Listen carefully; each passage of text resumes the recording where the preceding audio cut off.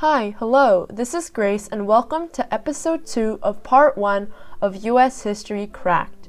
In this episode, we're going to talk about the planting of English America. So basically, how did England first come to America and start colonizing places, and we're going to learn about the first ever states of the US. So the first thing I want to talk about is England's imperial stirrings. So England didn't start off super strong or dominant at that time, since you may have heard from the last episode that Spain was actually really strong and had a lot of control in Central and South America in the 1600s. For example, Spain had Santa Fe. And aside from Spain, we have France and Britain as well. So France had Quebec in Canada, and Britain had Jamestown. And the thing is, in the 1500s, Britain couldn't colonize effectively because of internal conflicts. So this is why Spain took such a big lead on colonization and imperialism and all that stuff. It's because Britain had some internal conflicts, such as some religious conflicts, like King Henry VIII. He broke apart, so he separated from the Roman Catholic Church, and he launched an English Protestant Reformation. So this was in the 1530s. So this religious conflict causes it hinders Britain to colonize and explore the world. But in the next part I want to talk about is when Elizabeth energizes England. So first of all, someone really important is Francis Drake, and he was knighted by Elizabeth for pirating Spanish ships and sailing the globe. So this was important because this angered the Spanish, who then wanted revenge, right? So after this English dude, he pirated some Spanish ships, and now the Spanish are mad at them, right? So they want revenge. Now this may sound bad, but it's actually essential for Britain's path to colonization. So first, what happens is that English people, they did try to colonize the New World. Like, they actually did have some attempts. One example of it is the Lost Colony, led by Sir Walter Raleigh. The thing is, their attempts actually failed quite badly. So they did try, but this colony was called the Lost Colony for a reason. So Sir Walter, he tried to colonize the New World. We're not even sure where, but he tried to colonize North America. But then one day he lost his entire colony, and even to this day, it remains a mystery of where his people went. They just disappeared in the morning. So yeah, so that's one of their fails, one of many of their fails. But now let's move away from that. Remember Spain seeking revenge? Yeah, so in 1588, Spain, who is seeking revenge, Spain attacked Britain. So they attacked Britain for revenge, but then the Spanish actually lost in something called the Spanish Armada, and this opened the door for Britain to cross the Atlantic. So because Britain beat the Spanish, they have access to their seas, right? So Spain is close to the Atlantic Ocean, so defeating the Spanish would open that route for them. So this allowed the British to swarm America and then finally take over the lead in power and colonization. So think about it. Without Francis Drake pirating those ships, the Spanish would not have wanted revenge, and then they would not have fought in the Spanish Armada, and then Britain would not have had the route through the Atlantic Ocean. So all of this sequence of events is actually what put England onto the route of colonization. Okay, but just a side note, aside from colonization, Elizabeth took England to new heights as well, such as in literature. It was the Shakespeare Golden Age. Also, there was British dominance at sea, and there was also a strong government. Also, yeah, there was revenge and stuff like that, but there was finally a peace treaty between Britain and Spain in 1604. So luckily, they did make up in the end. Okay, part 3. Let's talk about this third part of this episode. So England on the eve of empire. In the 1500s, Britain's population was growing, and they came up with a new enclosure policy, which means that they're going to fence in land for farming. So they're going to keep more land for farming, which means that there's less or no land for the poor, right? So there's also they also had something called the tradition of primogeniture, which is just when the firstborn son inherits all of the father's land, And the younger ones, the younger siblings, sisters, whatever, they would try their luck somewhere else because they don't get any of their father's land and they need to survive. So they would go somewhere else like America. And also what pushed England to the eve of empire is in the 1600s, there was something called the Joint Stock Company, which is where investors, they put in money into a company with hopes for a good return. So basically they're like, okay, you're a company, I'm going to give you money, and I hope that you're going to do something good that gives me good returns. Basically, that's what happened. So all of these is what kind of pushed England to colonize even more. And next we have Jamestown. So in 1606, the Virginia Company, which existed for the sole purpose of making a profit and then selling it afterwards. So the only reason the Virginia Company existed was to make money and then sell it. So this company received a charter from King James I to make a settlement in the New World. So they're like, oh, hey, you, Virginia Company, come here. I want you to go to the New World and go settle in the New World. So this king gave rights to the settlers, and it gave rights to the settlers the same rights as Englishmen in Britain. So you have the same rights as we do here in Britain. It's just that now you are going to go for me into the New World. So in 1607, 100 English settlers founded Jamestown. Now, it all sounds really fun and all, but there were several problems, such as diseases. Oh my, all the diseases that took over the men. There was wasted time looking for gold. Like, greed took over their hearts, and the lust for gold wasted a lot of their time. Like, think about it. When you first arrive somewhere, there's more important things to think about. Like, even I know this from playing Minecraft. Like, we have to look for wood, for shelter, for water. But these men waste their time looking for gold. And another thing to note is that there was poor drinking water. So yes, I did mention looking for water, and even if they found water, it was not safe for drinking. So what saved them? Okay, so in 1608, 1 year later, John Smith, really English name, he took over and restored everyone. So he came back and pretty much lashed everyone back into shape and put everyone back in order. So yeah, he pretty much saved their lives and saved their butts, but he was kidnapped by some local Indians and saved by Powhatan's daughter, Pocahontas. Wow, what a drama. So yeah, you know the Disney movie Pocahontas? So that's what it's based off of. It's based off a true story where a colonizer was kidnapped and then fell in love with the Indian daughter. So this was meant to show that Powhatan wanted peaceful relations with colonists. So some argue that this was like meant to be on purpose, and then he did it purposefully to show that, oh, you see, we want to be peaceful with you. But like it's never sure whether it was an act or for real. And then in the end, all we have to remember is that Smith contributed by giving order and discipline. So he played a major role in putting them back in shape, and he also plays a major role later on that we will be talking about. Okay, and then after him in 1610, Lord Delaware, an English politician, he arrived to alleviate the suffering. Now let's talk about Chesapeake, which is Virginia.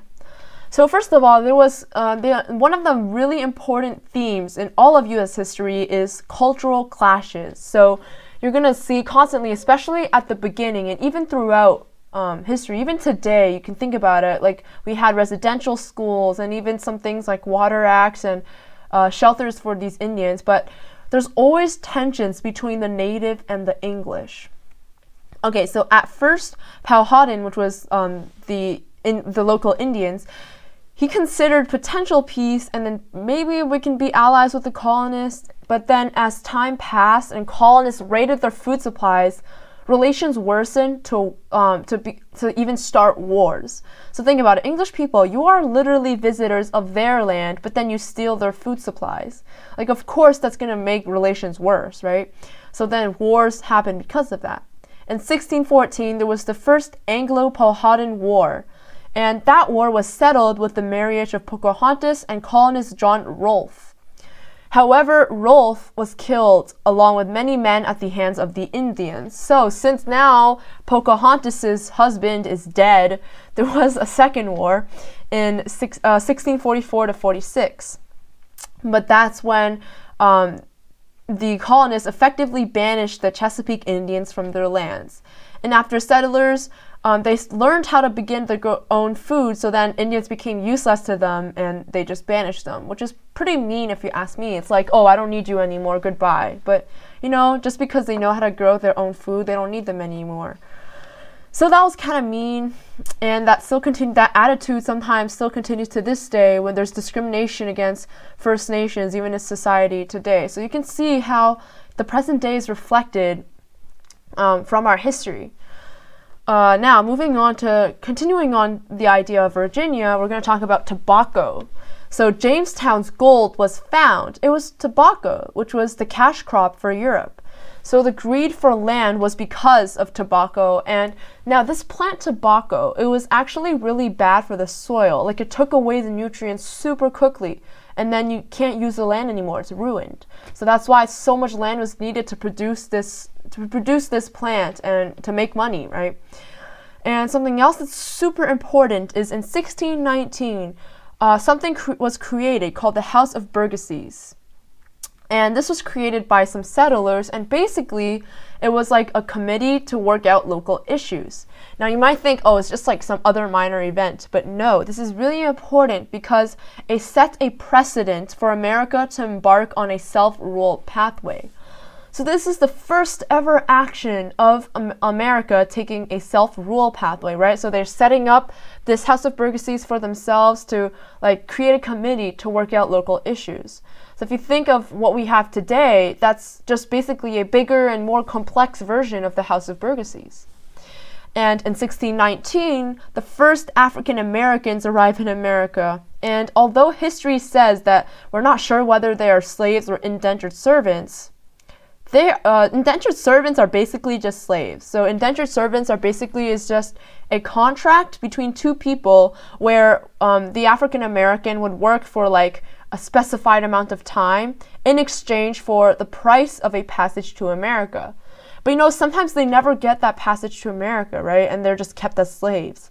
So basically, one way or another, it's just implying that African Americans arrive in America and were basically used, which is really, really negative. Okay, now let's talk about Maryland, which is also known as Catholic Haven at that time. So this state, or this Maryland, is known for religious diversity at that time. So in 1634, Lord Baltimore founded Maryland, and it was the second plantation colony, so the fourth overall colony formed. So by 1634, you already had 4 colonies, and the second plantation one. Now, the purpose for this was to serve as a safety place for persecuted Catholics. So it's pretty much just like, come, Catholics, you are safe with me here. But although it was like a Catholic haven, there was still some friction since the poorer people were Protestants and the richer people received huge estates from Lord Baltimore.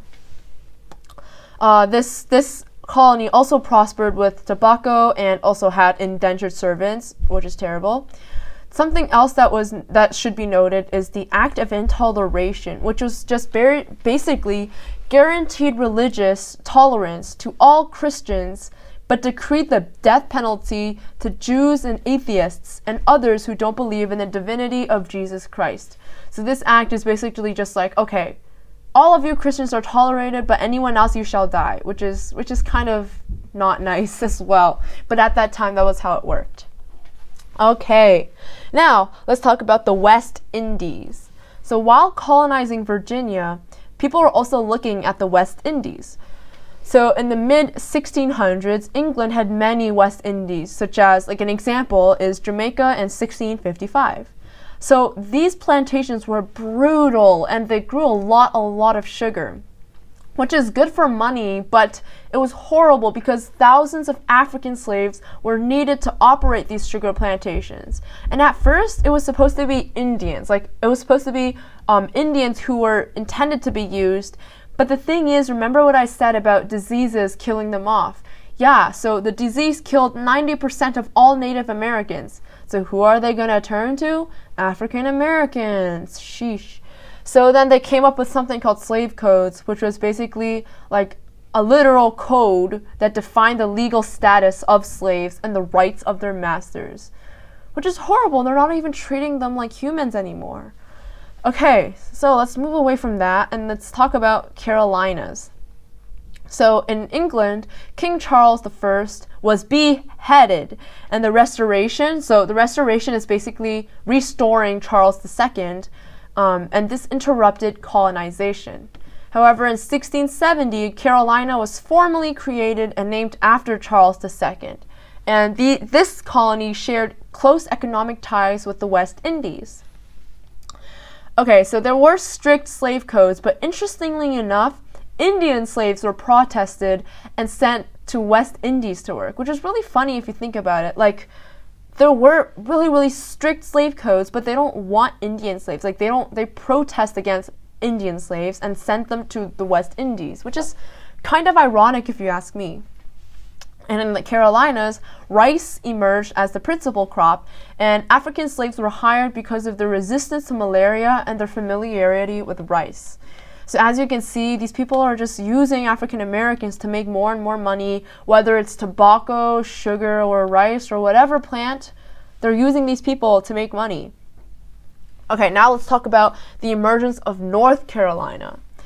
So many newcomers, so many people who came to the Carolinas were squatters, quote unquote squatters. So this is just like a nickname or a name for people who settled on land they don't own. So it's basically just like, I'm going to squat here. It's not my land, but I'm going to settle here anyway. So yeah, that's what a squatter is. And North Carolinians, they developed a strong resistance to authority. So because of the geographic isolation from neighbors, so like they're not that close with anyone, they developed a strong resistance to authority. So they don't want to be like bossed around and stuff like that. So because of this, two flavors of Carolinians were developed. So like two ideas, I guess, or two sides. One is the aristocratic and wealthier, which is in the South, and two is the independent-minded in the North on the small tobacco farms. So you can see like the two flavors of the Carolinians. So that's why in 1712, the Carolinas were separated into North and South. In 1711, though, there was further Indian versus colonizer conflict. Like I said before, it's going to be a continuous recurring motif in U.S. history. So the Tuscarora Indians attacked North Carolina and were crushed, and there was hundreds of them sold to slavery. So yeah, it's really rare for Indians to beat the English because of the English's advancement in technology and things like that. So let's talk about Georgia, which is a buffer colony. So Georgia was meant to be a buffer colony between British colonies and Spanish settlements. So Florida, which was like kind of hostile, and also the enemy, the French enemy in Louisiana. So think about it. There's the British, the Spain, and the French, right? So they want to have Georgia to create like a bit of space between them. So it's not like they're always like so tense, like a little buffer. In 1733, something founded by a high-minded group of philanthropists, mainly James, and they named Georgia after King George II. And yeah, so it was all Christians and not Catholics who enjoyed religious toleration as well. And Georgia is the colony that grew very, very slowly. Because remember, it's actually meant to be a buffer. And if they can't really make money out of it, they're not going to pay that much attention. So it grew very, very slowly.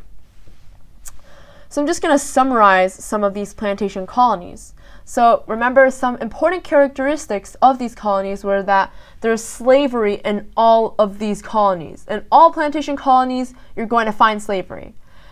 And the growth of these cities were stunted by forests, and the establishment of churches and schools were difficult because of the people being so spread out, right? Because if they're on farms and plantations, it's not like today when everyone's grouped together and your neighbors are literally like a few meters away from you.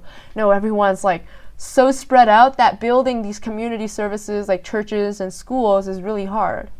And in the South, some crops were tobacco and rice, some indigo in South Carolina, and these always overall are made to make money. And all plantation colonies permitted some religious toleration and experienced often confrontations with Native Americans, as I've mentioned previously. Okay, so that's just like an overall big summary of all of the colonies we talked about in this episode. Something else important, other than the colonies, to remember is the Iroquois. So these are Indians, and they're made up of the Mohawks, Oneidas, Onondagas, Cayugas, and the Senecas. So they competed with neighboring Indians and later the French, English, and Dutch for supremacy, so the state of being superior.